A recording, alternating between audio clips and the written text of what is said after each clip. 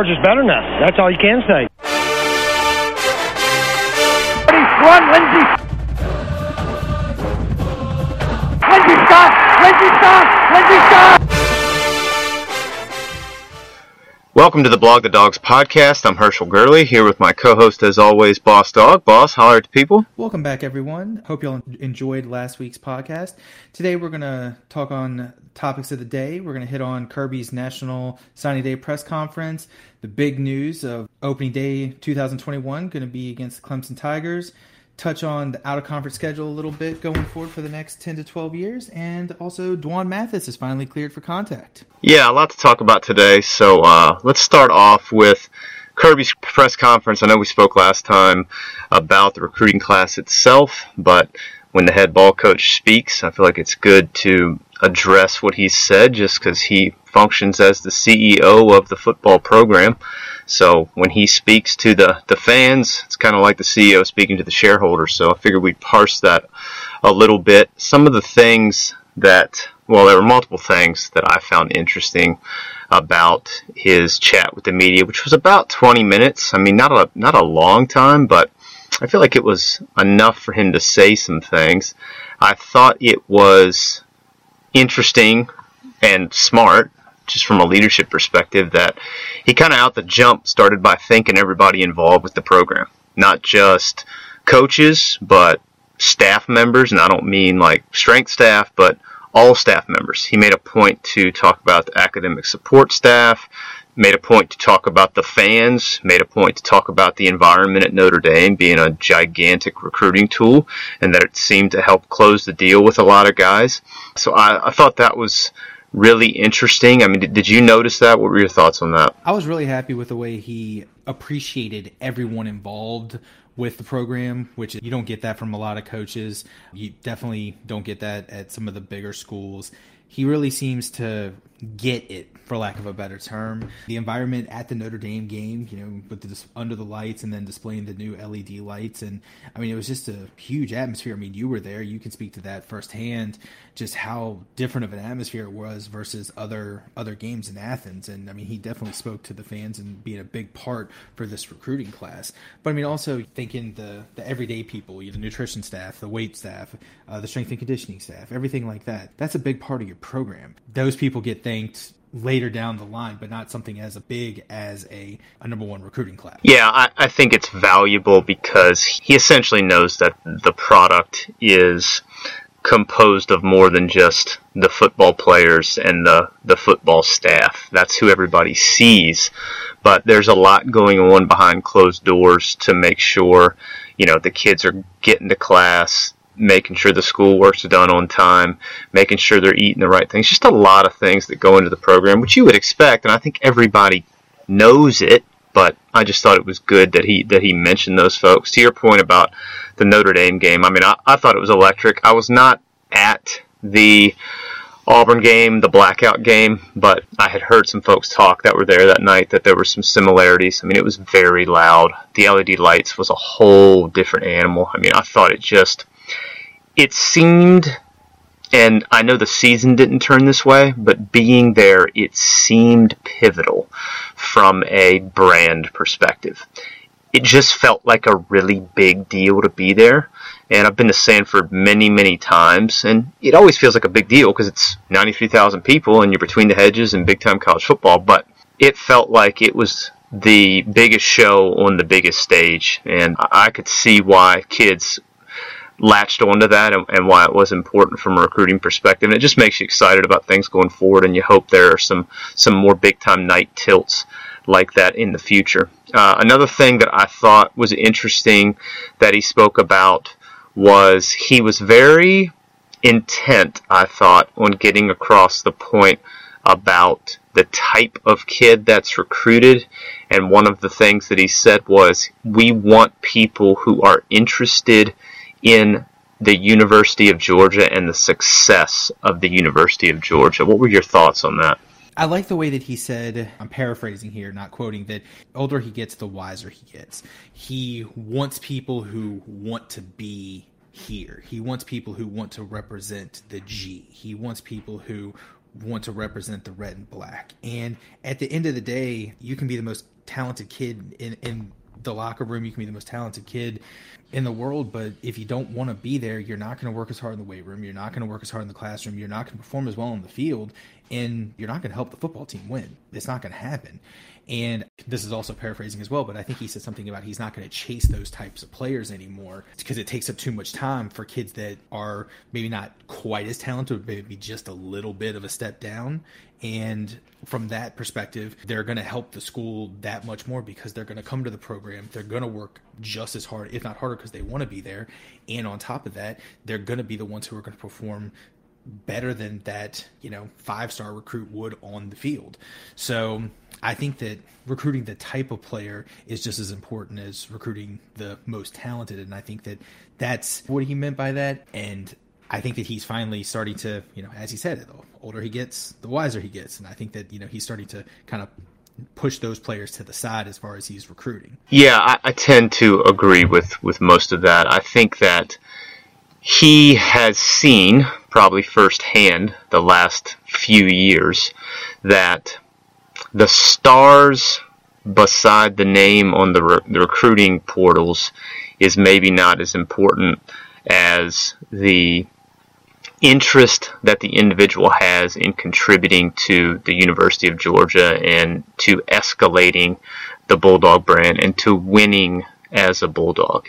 And I think essentially what he was saying was, look, we'll take a 3-star kid who really wants to be here over a 5-star kid who is coming here because he feels like it's the best bet just for him.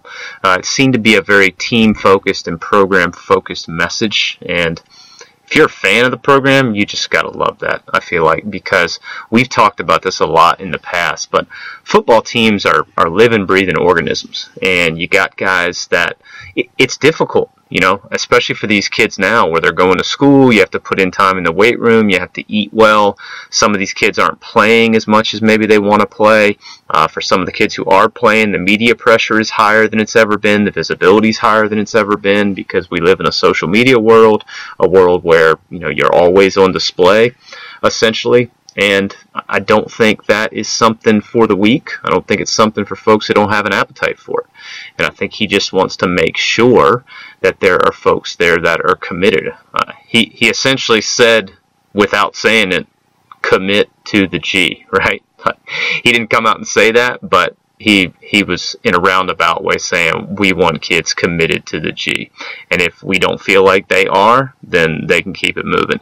And whether that be Cade Mays or Justin Fields or Brenton Cox or whoever it may be, I think he's had some first-hand experience with kids. They have invested a lot of valuable resources on the front end that are no longer with the program. And he's sitting there going, well, is this a worthwhile investment? Again, hearkening back to his role as the CEO, he seemed to be looking at that balance sheet and going, hey man, we spent a lot of money on these assets and we didn't get any ROI on it, so we got to figure out a new way to spend the assets. He's also looking at it from a philosophical life standpoint. I do want to take a little snippet of the quote that he said.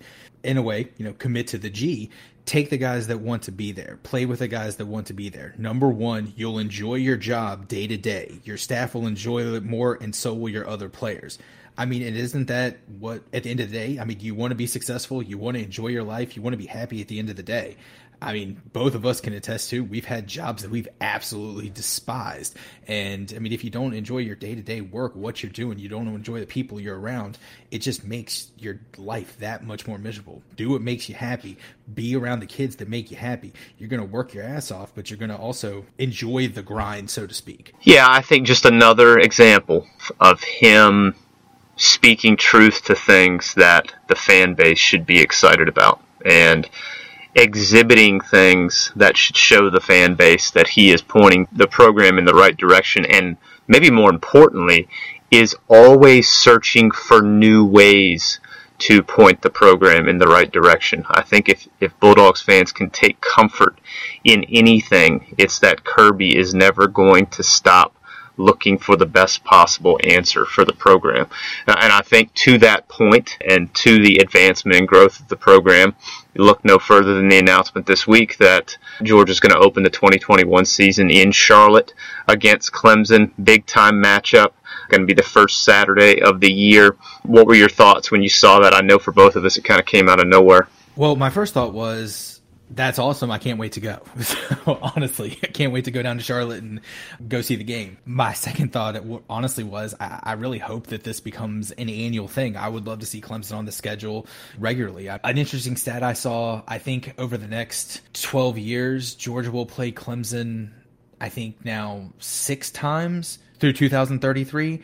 That's right. But we will only play Alabama twice. We'll only play Texas A&M twice. And there was another West team that, not Texas A&M. There was 3 West teams that we will only play twice. Or LSU. We will only play LSU twice. They're conference opponents, but we'll play Clemson 6 times. I'm all for playing Clemson more. Obviously, from a competition standpoint, I'm all for them playing more competitive teams, more competitive schedules. I think Kirby's looking down the road. Down the road, the playoff probably will expand, and you're going to want more competitive schedules. But he's getting ahead of that, scheduling these now. 2021, the Dogs are going to look a lot different. Clemson's going to look a lot different. And Georgia's paying a hefty amount of money. So is Clemson, but Georgia's paying $700,000 more to pay this game. They're looking for a big return on it, which I think they're going to get. It's probably going to be a night game. There's game day is probably going to be there. It's going to be the biggest game on the opening weekend of college football that year. I can't wait. I'm looking forward to it, even though it is 2 years away. Yeah, I thought it was a great move. I mean, anytime you can get a big-time Power 5 opponent on the schedule, I think it's good, whether it's Clemson or whether it's somebody else. I think it's better to have a Power 5 opponent than a non-Power 5 opponent, especially in the playoff era.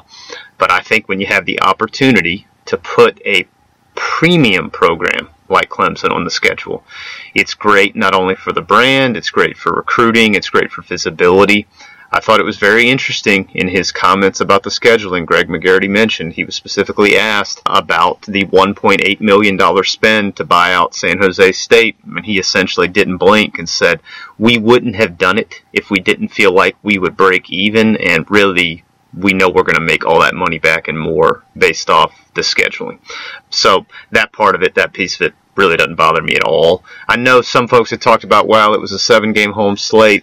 That was one of the 7 games, so you're going to lose a game between the hedges, going to be in Charlotte, and I get that. But I mean, it was essentially going to be an exhibition game versus now you got to go to Charlotte, which isn't but about a 3-hour drive up 85 from Athens to go to the game at Bank of America. Bank of America's beautiful stadium, fantastic playing surface, sits right in the middle of the city. I have actually watched a game from the sidelines there. I saw the Redskins play the Panthers there from the sidelines. I used to work for the Redskins as a graduate assistant a number of years back and went back to a game there, not in a working capacity, but with an old colleague of mine, and we stood on the sideline and watched the game, and the playing surface there was phenomenal. That's something to look forward to. And the other piece of it is that the juice around it's just going to be big. It's going to be the opening game of the season. People are going to be talking about it all year. I'm with you. I would be shocked if game day doesn't end up being there that day. Clemson and Georgia are both going to be debuting new quarterbacks. It's just going to be a hot start to that 2021 season and a marquee matchup for them to build off of. Yeah, it's going to be huge. There's really no way to look at it other than it's going to be a huge opening day weekend. And I hope that it's, like I said earlier, I hope it's something that's going to continue. I mean, I know that the out-of-conference schedule, the way it looks, it's pretty set going forward through 2033.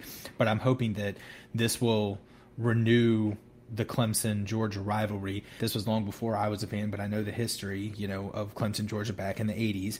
And, before that. And I hope that with us playing 6 times in the next 12 years, that can be something that going forward after 2033, that the schools will be more likely to schedule it. I know a lot of people really want to drop Georgia Tech for another Power 5 school because Georgia Tech has been down for the past 20 years. I don't know if Georgia Tech's ever going to be I don't think they're ever going to be to the class of Clemson, but they may one day field a competitive team again. I don't think that dropping Georgia Tech is necessarily the answer. I think continuing to schedule bigger schools like we had been going forward is the way to go. I mean, just look, we got series with Oklahoma coming up, series with Texas coming up, play Oregon in 2022 in Atlanta. School, continue to schedule the way that Georgia is scheduling is the way to go. I mean, realistically, when UCLA was scheduled 10 years ago, no one expected UCLA to be down like they are. I mean, UCLA doesn't really, while it's an attractive travel to go back and see a game in the Rose Bowl, it's not really a attractive opponent at this point in time. So you really don't know what the ebbs and flows of college football are going to look like, 10 years from now. Oklahoma could be down, Texas could be down. You just don't know when we schedule these opponents. So hopefully Georgia Tech will eventually come back up, even though I hate the Nerds. Hopefully they'll come back up, and that'll be a quality opponent on the schedule as well. Yeah, I think the folks that talk about trying to take Georgia Tech off the schedule are being extremely short-sighted. And I'll tell you why. I think, and I know we've kind of moved away from this a little bit with the direction of the playoff and all those things, and I do think some change is good and change is needed. But I think with historic rivalries like that, they should be kept in place if they can be kept in place, regardless of the competitive integrity. You know, I think one of the tragedies of Texas A&M moving to the SEC was the fact that A&M and Texas don't play anymore. I think one of the tragedies of Missouri moving to the SEC was that Missouri and Kansas don't play anymore.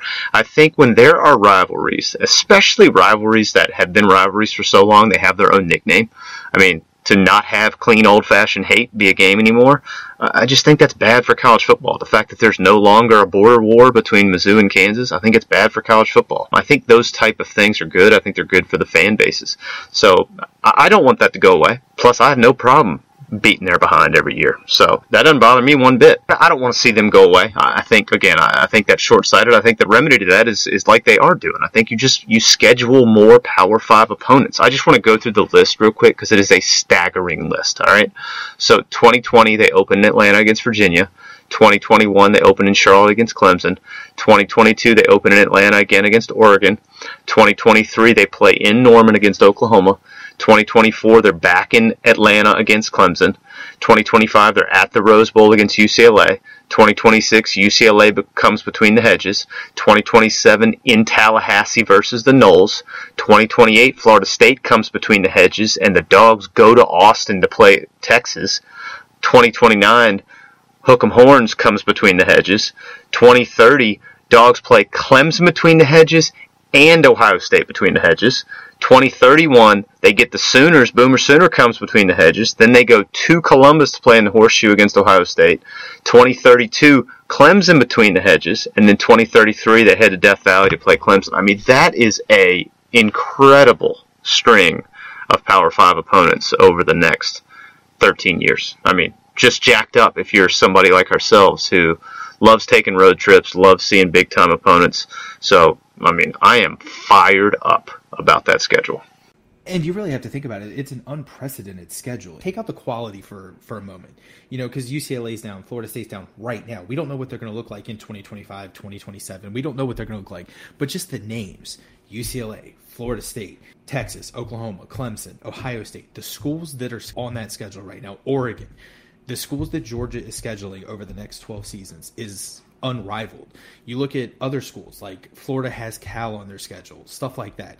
Alabama, I couldn't even tell you Alabama's out-of-conference schedule. But, I mean, you look who they've had previously. They've had Duke. Just the amount of names that are on there. Now, granted, some of them are down. Hopefully, they'll be back up by the time Georgia plays them. And hopefully, let's be realistic, hopefully Georgia continues on the path that they're on and continues to stay up. I mean, those fan bases are hoping that for us. They want us to stay up, so hopefully they have the chance to knock us off.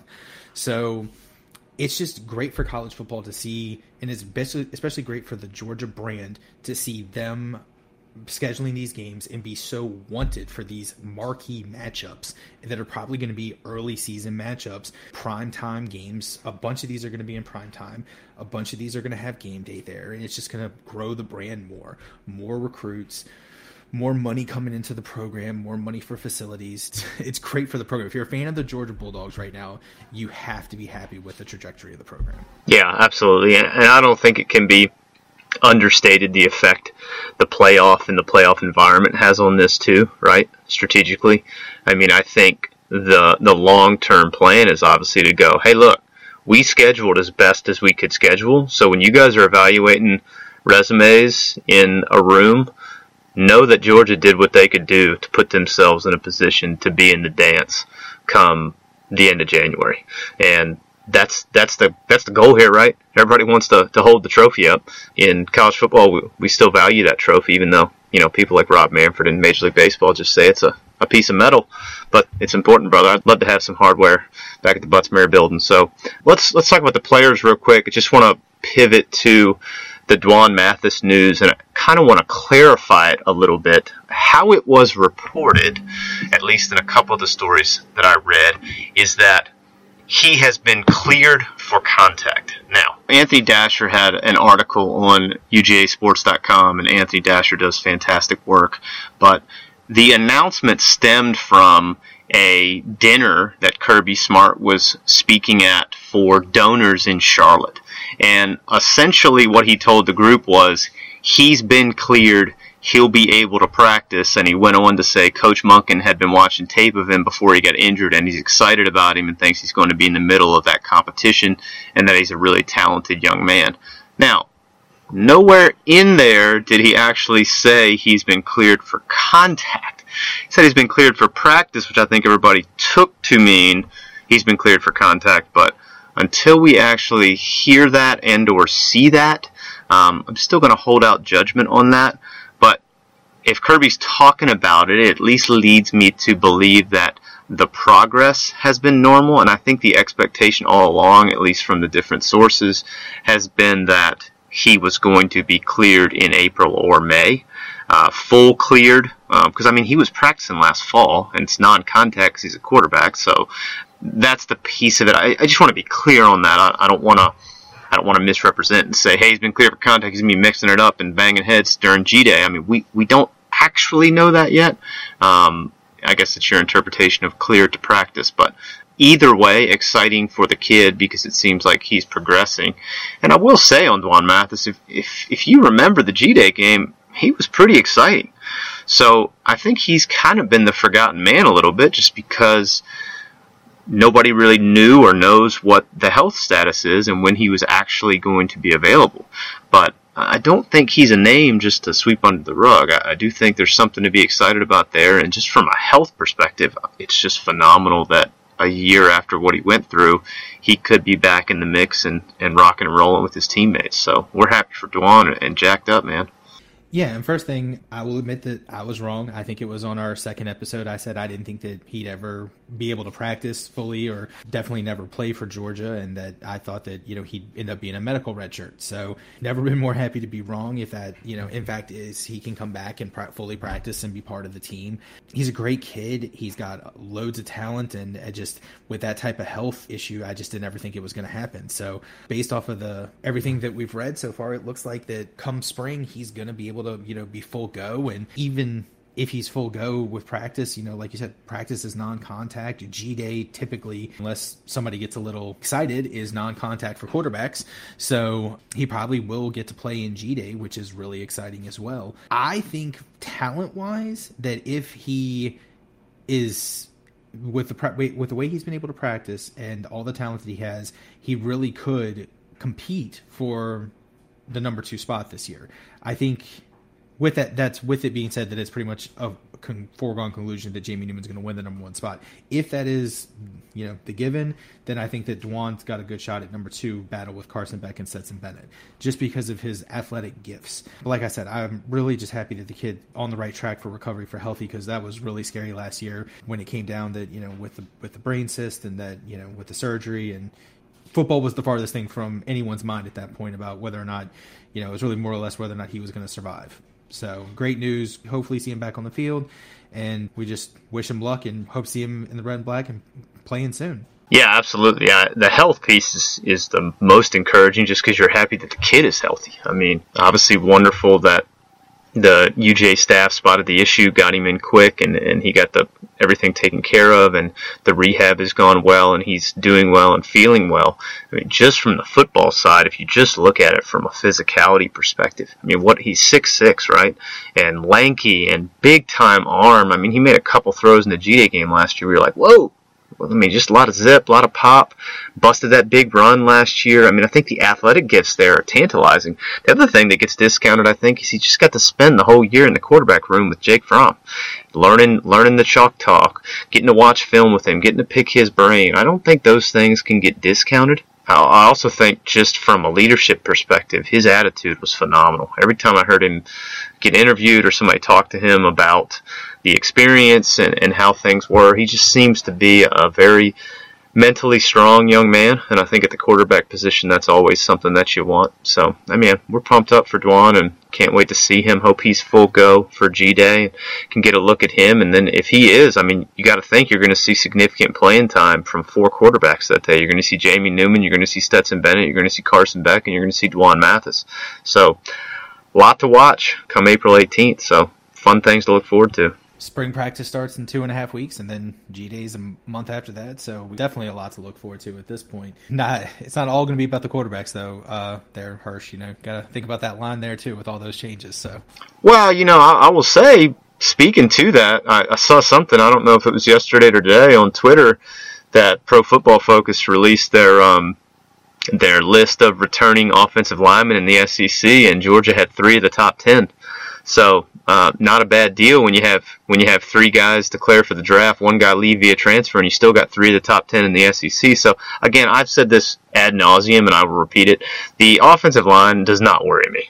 I mean, the way that they have recruited over the last 2 to 3 years, I think we will just be bruising people and jacked up to see what Matt Luke's going to do with them from an agility perspective and from a mobility perspective. So, I ain't worried about the O-line. They're gonna beat some people up this year. I'm pumped up to see that. Completely off topic, though, what surprised me most about that list, with Kentucky, I think they had 5 people on that list of the top 10 returning graded people on the PFF list. Hey, man. Surprised me. Lynn Bowden's good for the numbers, baby. I'm going to tell you what. Have you seen the high school videos of him? I know this is like a tangent, but if you are just a fan of football in general and you want to go look at Lynn Bowden's high school tapes that they've got on YouTube, like the highlight videos, it's insane, the stuff that kid could do. I mean, just insane. So it'll be interesting to see where he falls in the NFL draft and kind of where he ends up, because, boy, what an athlete he'll be. I mean, just going to be a fun kid to watch. He's a more athletic Hines Ward. He has that type of skill set, but he reminds me of a more athletic Hines Ward. I could absolutely see that. Well, you got anything else you want to bark about today, or does that about cover everything for right now? Everything else I got is a long topic, so I think we'll save that for next week. All right, well, that sounds good. Well, we'll close just saying I saw Jake posted on his Instagram today about the Combine, so that's something we can look to next week. And is the Combine going to be in prime time this year? Did I see that? I think it's going to be aired in prime time. I don't know if it's actually going to take place in prime time, but they usually air it live, so I would assume so, but I haven't actually checked up on it. Yeah, I thought that was interesting. It's just crazy how big football is, that people will turn in to watch guys do a glorified exercise routine. I mean, there's just not a lot of football to it. But anyways, I mean, I guess they do it. This is a little tangent, a little soapbox moment for me, but the Combine is the dumbest thing on the planet to me. I mean, you got these kids that have 3 to 4 years of tape actually playing football, and these guys go, man, he sure had a great Combine. And then somebody like Mitch Trubisky gets drafted second in the NFL draft, and you just go, what are you guys doing over there? Like, your job is to evaluate football players, and we're going to talk about an exercise routine that he did for whether or not we're going to spend millions of dollars on him. It seems to be the dumbest evaluator of talent on the planet, and I will slowly step down off my soapbox now. Let's watch people run around in spandex for 4 days, and let's evaluate them based off that, but the film doesn't matter. Yeah, it just seems silly to me. Well, anyways, we could spend 3 episodes on that, so... Yeah, we'll leave that alone. But anyways, as always, thank y'all for joining us. We're happy to have y'all with us, happy to bark about the dogs, talk about college football with you. If you get an opportunity, go follow us on social media, Blog the Dogs. It's AWG on Blog and Dogs. Also, get in tune with us on any kind of platform that you listen to your podcasts on. Rate the podcast, subscribe to it, leave us a review, anything you can do. We'd love to hear the feedback. Comment at us on Instagram, comment at us on Twitter. We just want to hear from you. We will look forward to seeing you next week, and go Dogs, sick 'em. Go Dogs. Hey, Georgia's better now.